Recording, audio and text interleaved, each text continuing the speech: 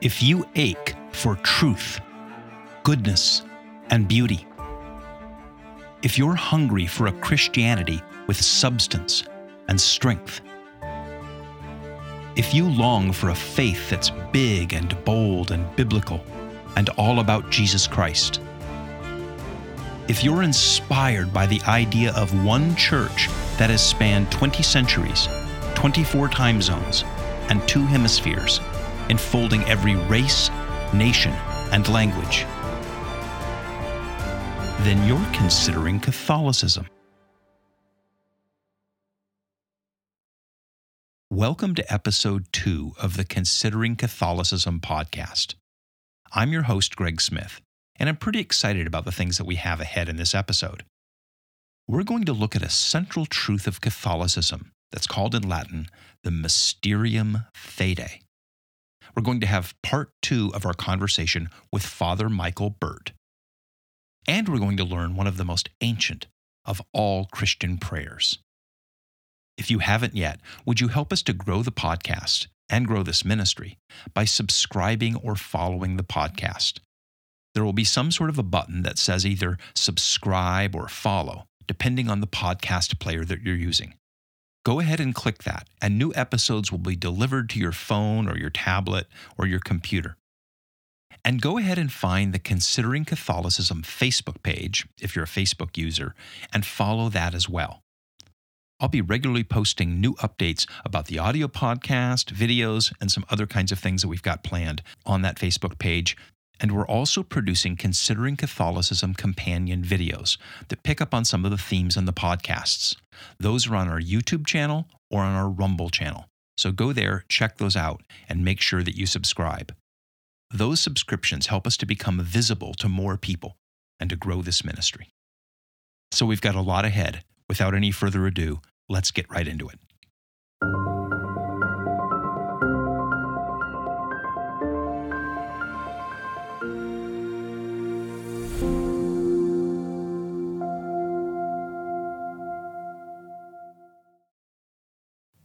Is Catholicism mysterious?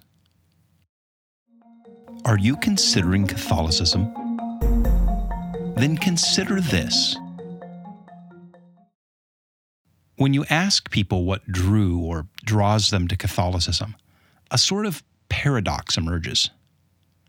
Some people describe how they were drawn to Catholicism by the search for truth in the Catholic intellectual tradition. The English writer G.K. Chesterton, in his classic essay, Why I Am a Catholic, which, by the way, had a huge influence on my own conversion to the faith, gave as one of his reasons that, quote, there is no other case of one continuous intelligent institution that has been thinking about thinking for 2,000 years. Now, some of us, and you'll meet some of them in upcoming episodes, are attracted to the order and rationality of Catholic philosophy and science, literature, art, law, ethics, political theory, medicine, etc. But not everyone is attracted to the Church's brain by intellectual order and certainty. Some are moved and drawn to the mysteries of the Catholic faith. And if you listened to our last episode, then you've met one of those people. In our first conversation with Father Michael Burt, I asked him why he converted to Catholicism. One of the main things that draws me and holds me is the 7 sacraments. And tied to that is, when we begin Mass, we talk about we're going to celebrate the sacred mysteries. As a person who reads, I like the genre of mysteries, like Agatha Christie or the different things and that. And so trying to figure things out. And so again, it's coming to understand more fully the infinite depth of the mysteries that we have in the Catholic faith. It was exploring and coming to understand myself of having had spent 22 years in the military. I can be very black and white, and I have to see gray. I have to be able to wrestle with the mysteries. Isn't it interesting how God calls different people through different aspects of their humanity, some through their brain and some through their heart? And it's not always obvious how God is going to reach a particular person. There are some people who consider themselves to be rationalists, like Father Michael, that are drawn into the mysteries of the faith. While on the other hand, there are artists and poets that find the order and the clarity of the Catholic faith to be a bright light that illuminates the shadows of their lives. But ultimately, which is it? Is Catholicism a rock of reason that sticks up from the chaotic seas of the world? Or is it a mysterious space full of incense and bells and things we're never meant to understand?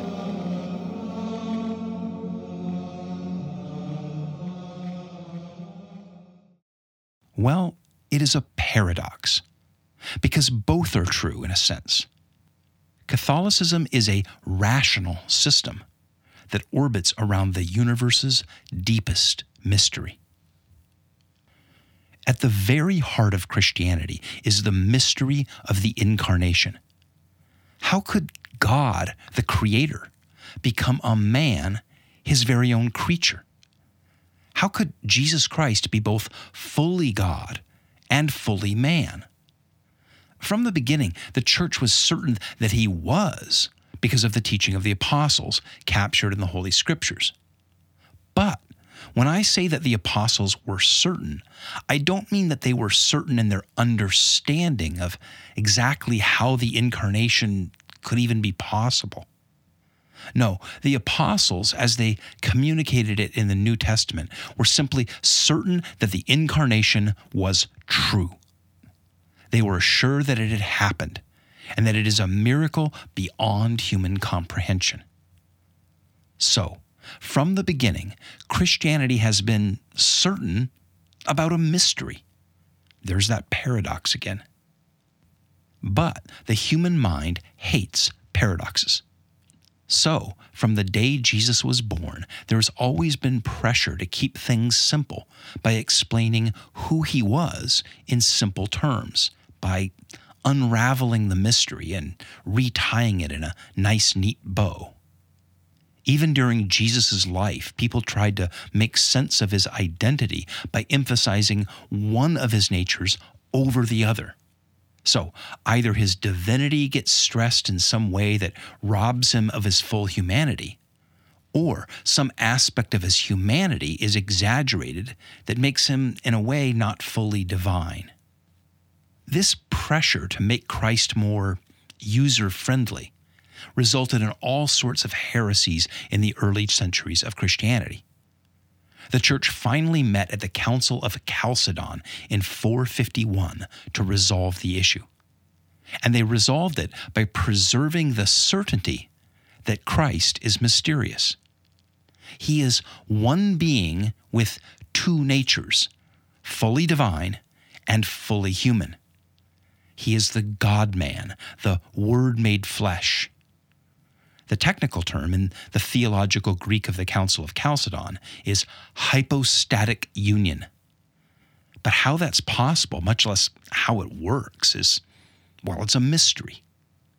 But the certainty of that mystery has all sorts of implications, not the least of which is, what do you call the mother of the God-man? Because to say that she only gave birth to his humanity is to separate his fused natures, to fracture his hypostatic union. Now, we'll explore that in some future episode when I explain to one of my Protestant colleagues the Catholic doctrine of the Mother of God.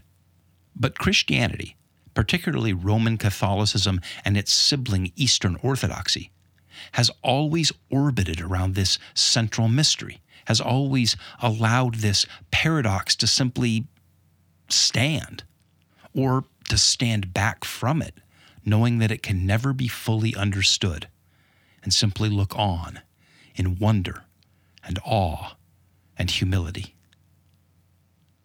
In Catholicism and Eastern Orthodoxy, this wonder and awe is embodied, incarnated, if you will, in the sacrament of the Eucharist, our Holy Communion with the mysterious incarnation of our Lord. As Father Michael said in our last episode, at the beginning of the Mass, the priest says, "Brothers and sisters, let us acknowledge our sins and so prepare ourselves to celebrate the sacred mysteries."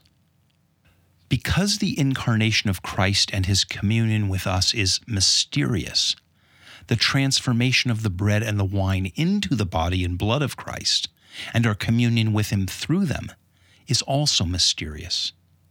Of course, Catholicism has a Latin term for this, the mysterium fidei, the mystery of faith. At the central moment of the Mass, the priest elevates the cup with the precious blood and says, or chants, "The mystery of faith." And the people respond by singing, "When we eat this bread and drink this cup, we proclaim your death, O Lord, until you come again." For this is the chalice of my blood, the blood of the new and eternal covenant, which will be poured out for you and for many for the forgiveness of sins. Do this in memory of me. The mystery of faith.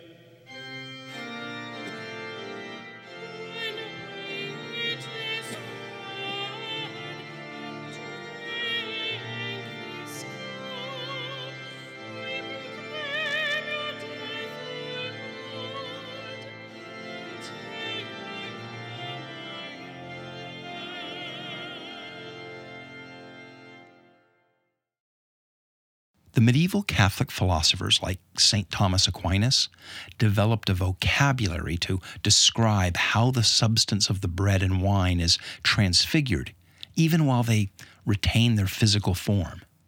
But in the end, even St. Thomas Aquinas acknowledged that it was a miracle and a mystery. Now, the Protestant reformers in the 1500s, to a greater or lesser degree, some of them more than others, hated this Catholic mumbo-jumbo. They explained it away, or they reduced its centrality in Protestant worship services. Communion became a remembrance, not a mystery. And so, as Father Michael said in our conversation last time, in Protestant churches there is no calling down of the Holy Spirit to transform the communion elements. And with no mysterious Eucharist, there was no need for a priest, only a pastor, to read the Bible and preach a sermon.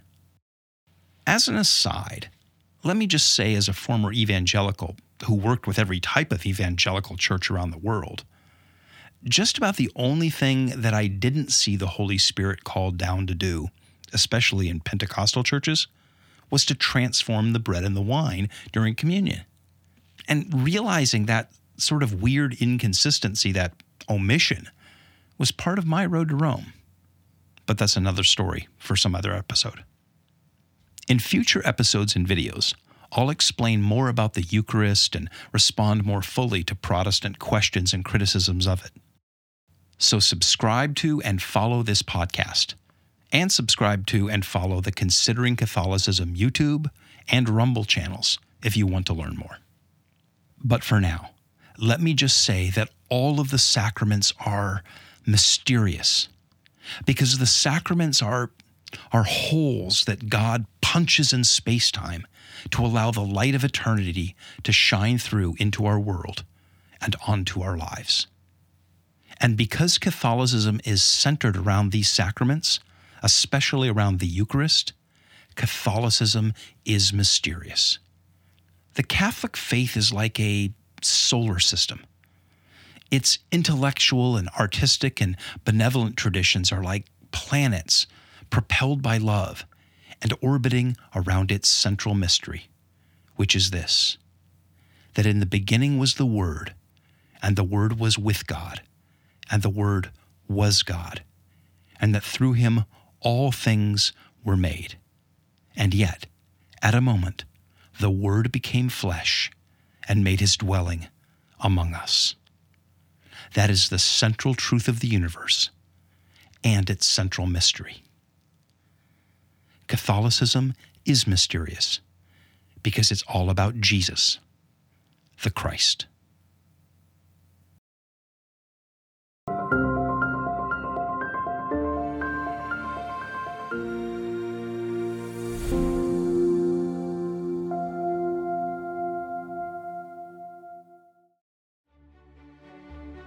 One of the best ways to learn more about Catholicism, its beliefs and practices, saints and stories, heritage and culture, is to visit the places where the Catholic story actually unfolded with someone who can explain it, answer your questions, and help you apply it to your life, especially as a part of a group of pilgrims that are sharing and supporting and praying for each other as they discover together.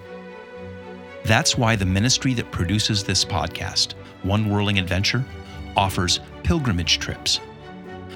I'll be your guide and teacher, unpacking Catholic faith, life, and heritage for you in some of Catholicism's most significant sites.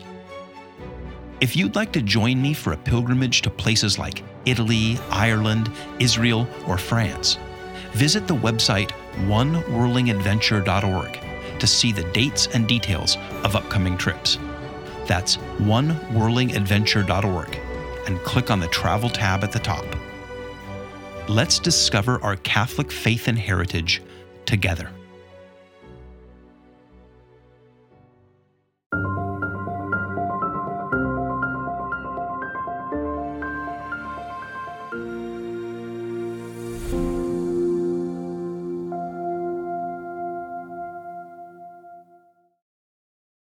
We're back with Father Michael Burt, pastor of Our Lady of the Lake in Holland, Michigan, my pastor and my boss at Our Lady of the Lake and the Lakeshore Academy for the New Evangelization. Thank you for coming back and joining us again, Father. And it's good to be back here. Wonderful to have you. Father, last time you shared your testimony, your story of how you came to the Catholic Church, how you became a priest. And when we ended the last episode, you were talking about the mystery of the Eucharist, how it drew you in, how it still holds you to the Catholic Church, and the differences that maybe people who grew up outside the Catholic Church or Protestants might have in the way that they approach that sacrament. What I'd like to do is ask you to follow up on that and talk about what are the pushes and pulls to the Catholic Church. In other words, what are the things that the Catholic Church does or can do that draw people toward Christ through it? And maybe through your experience, pastoral counseling, the confessional, all the work that you do pastorally, what are some of the things that the church or Catholics do, sometimes maybe inadvertently, obviously, that push people away from the church? One of the things that I love so much about the Catholic faith is the seven sacraments. And it's, again, I would go back to connecting my head with my heart. So knowing what the church teaches about the sacraments, teaches us about what the Eucharist is, what baptism is, what reconciliation is, the anointing of the sick, celebrating the sacrament of matrimony. It's, kind of making another analogy. When I was in the Navy and I was a hospital corpsman, that was a ministry of health care. Mm-hmm. As a priest, it's a ministry of the soul. And a lot of what I learned and experienced as a hospital corpsman just transfers over very beautifully into being a priest. One of the things, it's kind of like when we're working on our relationship with God, I need to stop talking and listen. And so that's that opportunity so that we can experience God's presence. And so when I anoint people, and in the old days, the anointing of the sick was called the last rites. Mm-hmm.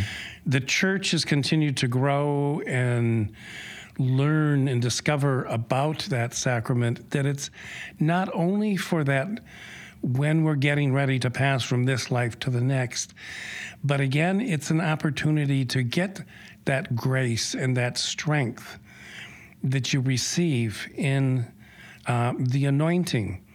And so a lot of times when I am celebrating the anointing of the sick with someone, I'll begin and say to them, We know in our minds that Jesus is here, that God is present, that the Holy Spirit is at work.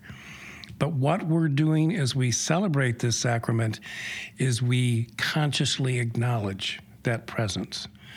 So I will say to them, you're going to see my face, you're going to hear my voice. There's a point where I lay hands on the head and pray for the person, but I tell them it's Jesus, it's God reaching out through me. Right. And I do have kind of an interesting, dry sense of humor.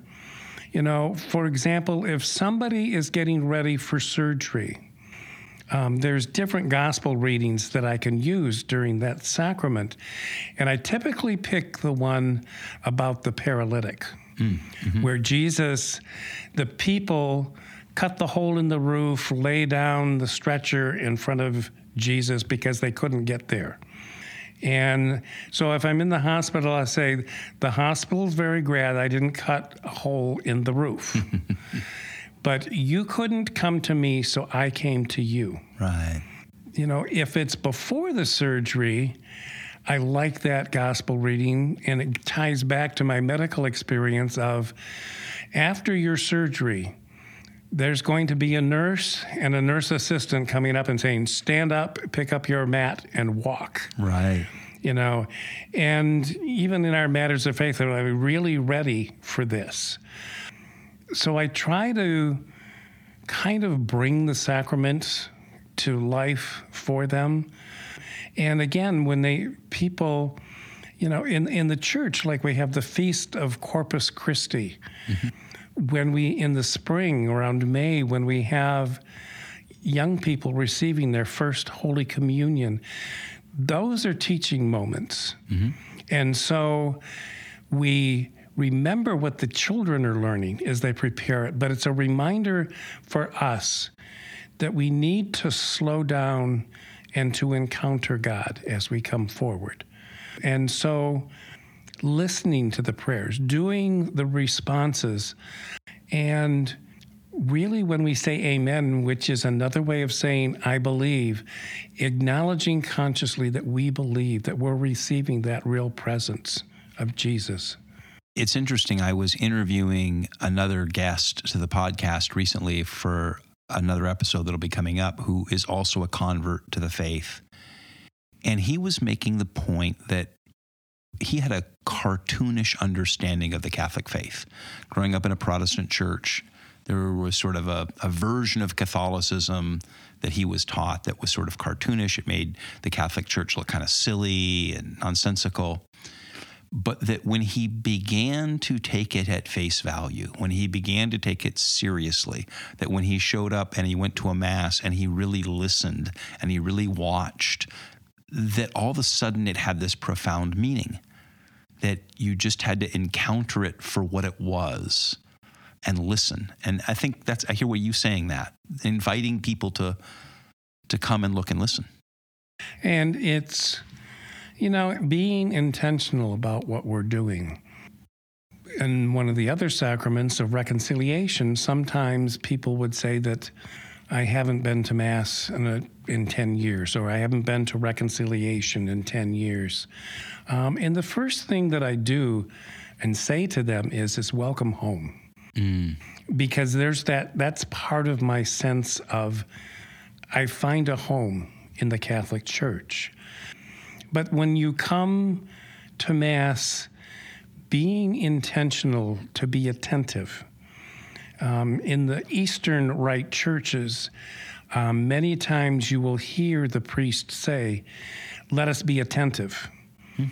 Here at Our Lady of the Lake, we have the bells that ring during the consecration. That's another way that we can become attentive.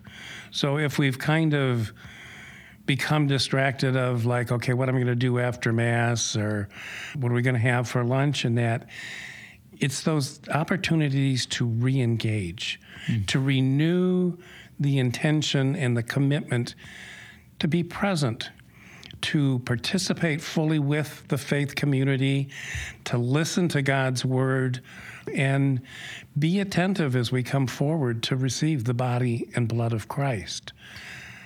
Father, let's consider maybe two other kinds of listeners. One would be someone who has a loved one or loved ones, family members, who have wandered away from the Mass, wandered away from the church. How do they engage them if they can't get them to come to Mass to pay attention? How do they begin to invite them back? There's different ways. Sometimes what I encounter, this is the third parish that I've been affiliated with a Catholic school. Mm-hmm. And so sometimes I might hear in reconciliation with the school kids, I've missed Mass on Sunday. They have that experience of going to a Catholic church and being able to go to Mass, listen to God's Word, and receive the Eucharist. So what I tell them is, you can invite your parents or grandparents or whatever and say, I really enjoyed going to Mass at school this week. I'd like to go again. I want to receive Jesus in the Eucharist. And so in a certain sense, they're sowing seeds, but again, it's continuing to invite, continuing to pray. I will often talk to them about the many years that St. Monica prayed for St. Augustine. I said, some people sow the seeds, some water the seeds, the other ones see it come to flourish and to grow in development. And so your part is to be either sowing the seed or watering the seed that you've sown and allowing God to work however he's going to work in that situation. But I encourage them to continue to persevere, to not lose hope. That many times, like I consider baptisms during Mass, weddings, funerals, those are teaching moments. That theme of hope brings up the other kind of listener. So we have one person who might be listening that is not Catholic, considering Catholicism, and you invite them to come and look and listen and see and experience the sacraments.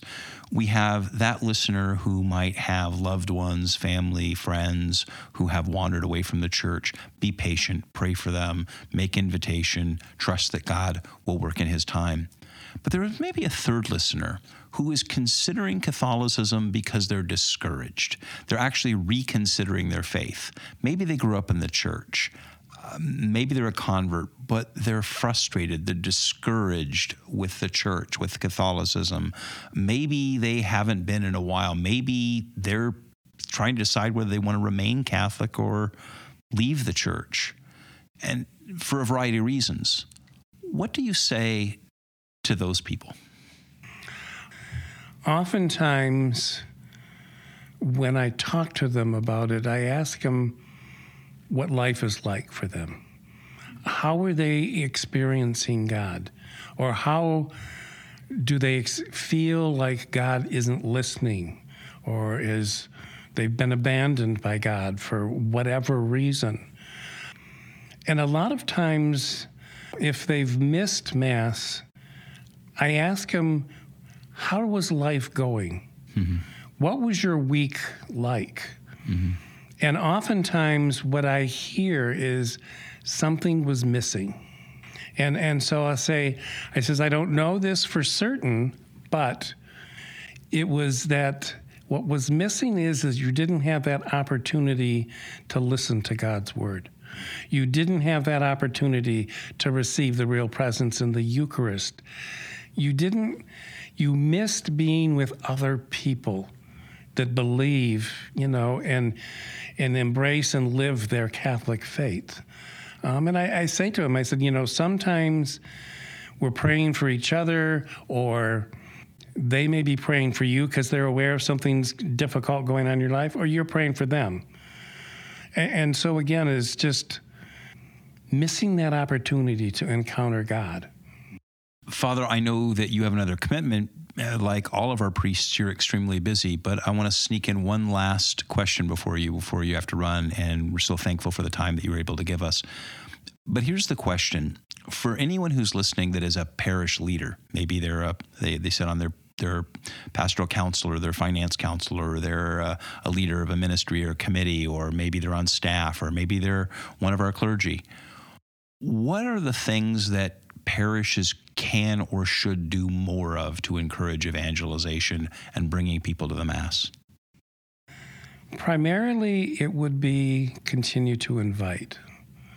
Like that invitation years ago where that young corpsman I worked with said, "Why don't you come to Mass with me?" And there was no pressure. I could say yes, I could say no, but that was a beginning. And looking for the opportunities in however we live out our faith or serve in the church. But how can I be the light of Christ in the world? How can I draw people to the faith rather than, this would be the black and white of me where you kind of put your thumb down on them again. Being patient, being loving, being inviting, and sharing, this is what my experience is I live out my faith. And I think when we're honest with each other, we have those good times and we have those difficult times. There's times where our faith is vibrant and alive and is drawing us into it. And then there's those other times where we're really struggling to persevere. But we need to remember in both moments or both contexts, God is still present. God is still at work. Amen. Father, thank you so much for your time, and thank you for your prayers and support, and thank you for joining us as a guest here on the Considering Catholicism podcast. You're welcome. Thank you for having me.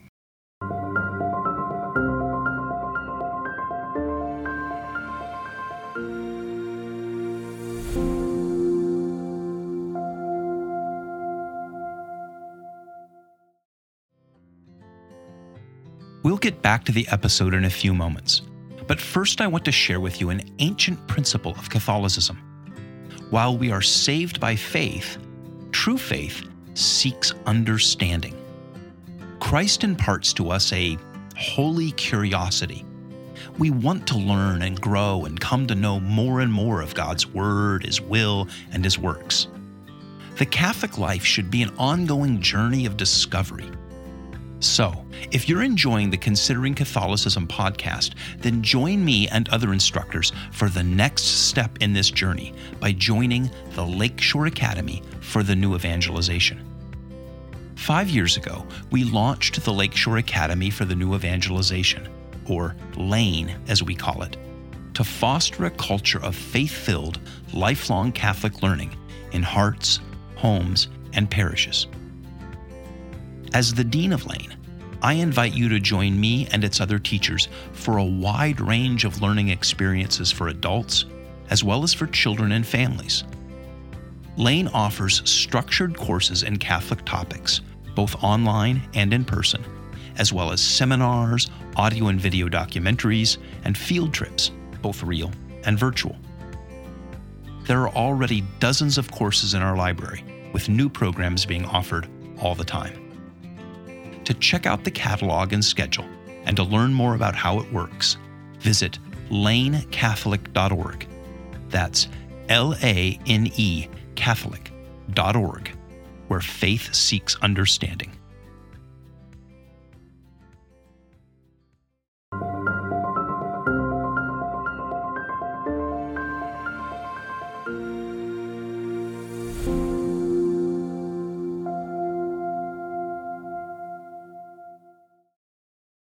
We close each episode of this podcast with one of the traditional Catholic prayers. For those of you who do know them, I hope that this segment reinforces them in your life.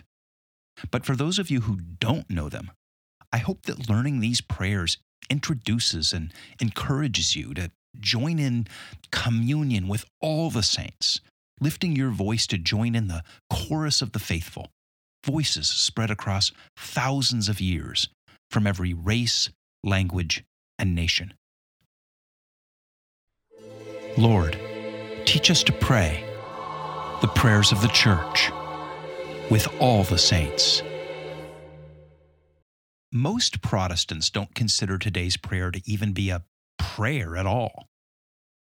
The older mainline Protestant denominations do consider it to be a foundational creed. But in my years in that world, I can't ever remember any Reformed, Presbyterian, Baptist, Lutheran, or Methodist church ever using it as a prayer. In the Pentecostal or Charismatic churches, to the best of my knowledge, it's not even used as a creed because they reject what they call man-made formulations of the faith. In the contemporary, non-denominational evangelical churches, you might run into a pastor who mentions it or find it on the church's website under their beliefs statement. But I didn't really run into many that did.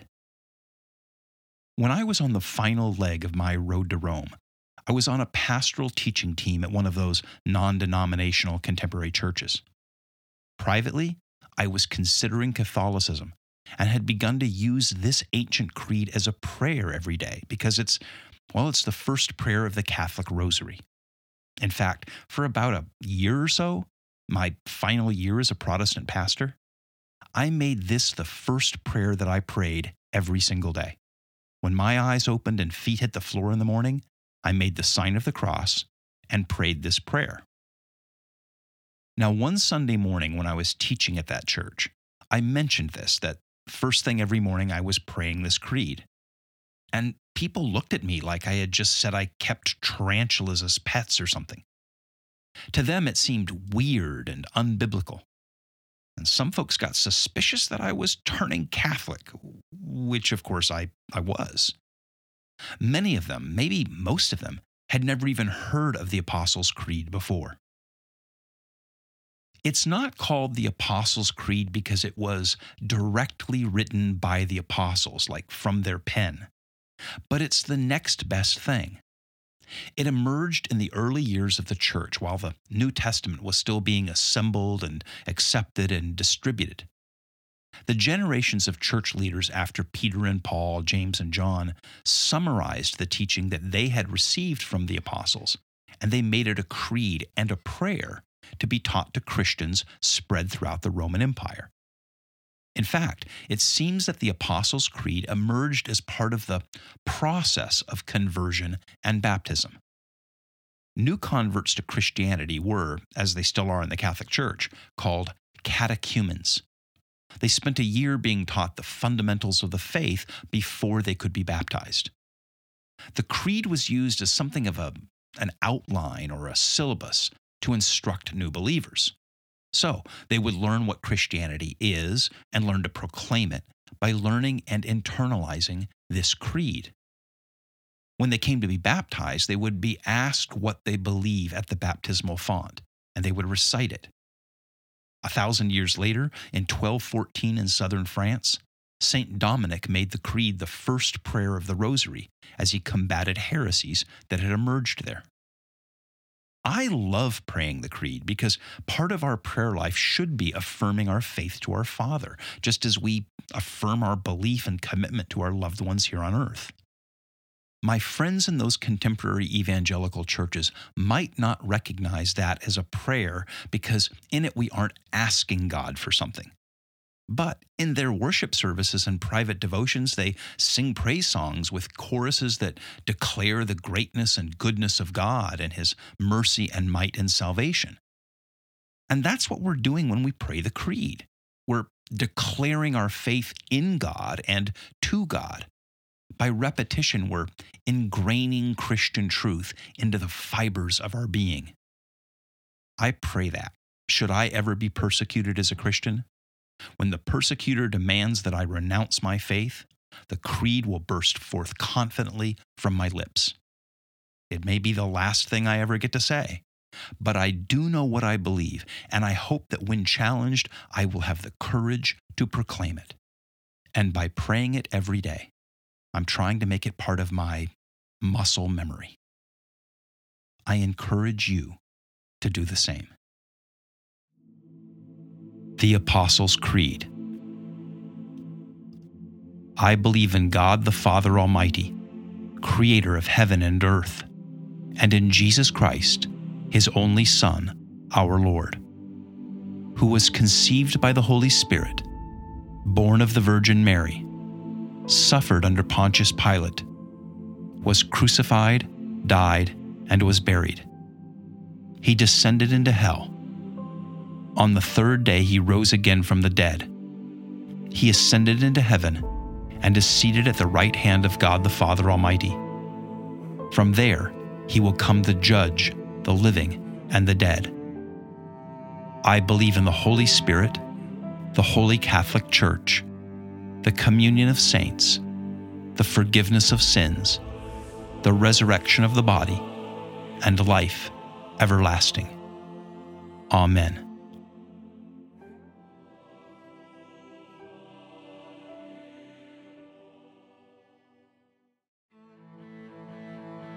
Thank you for listening.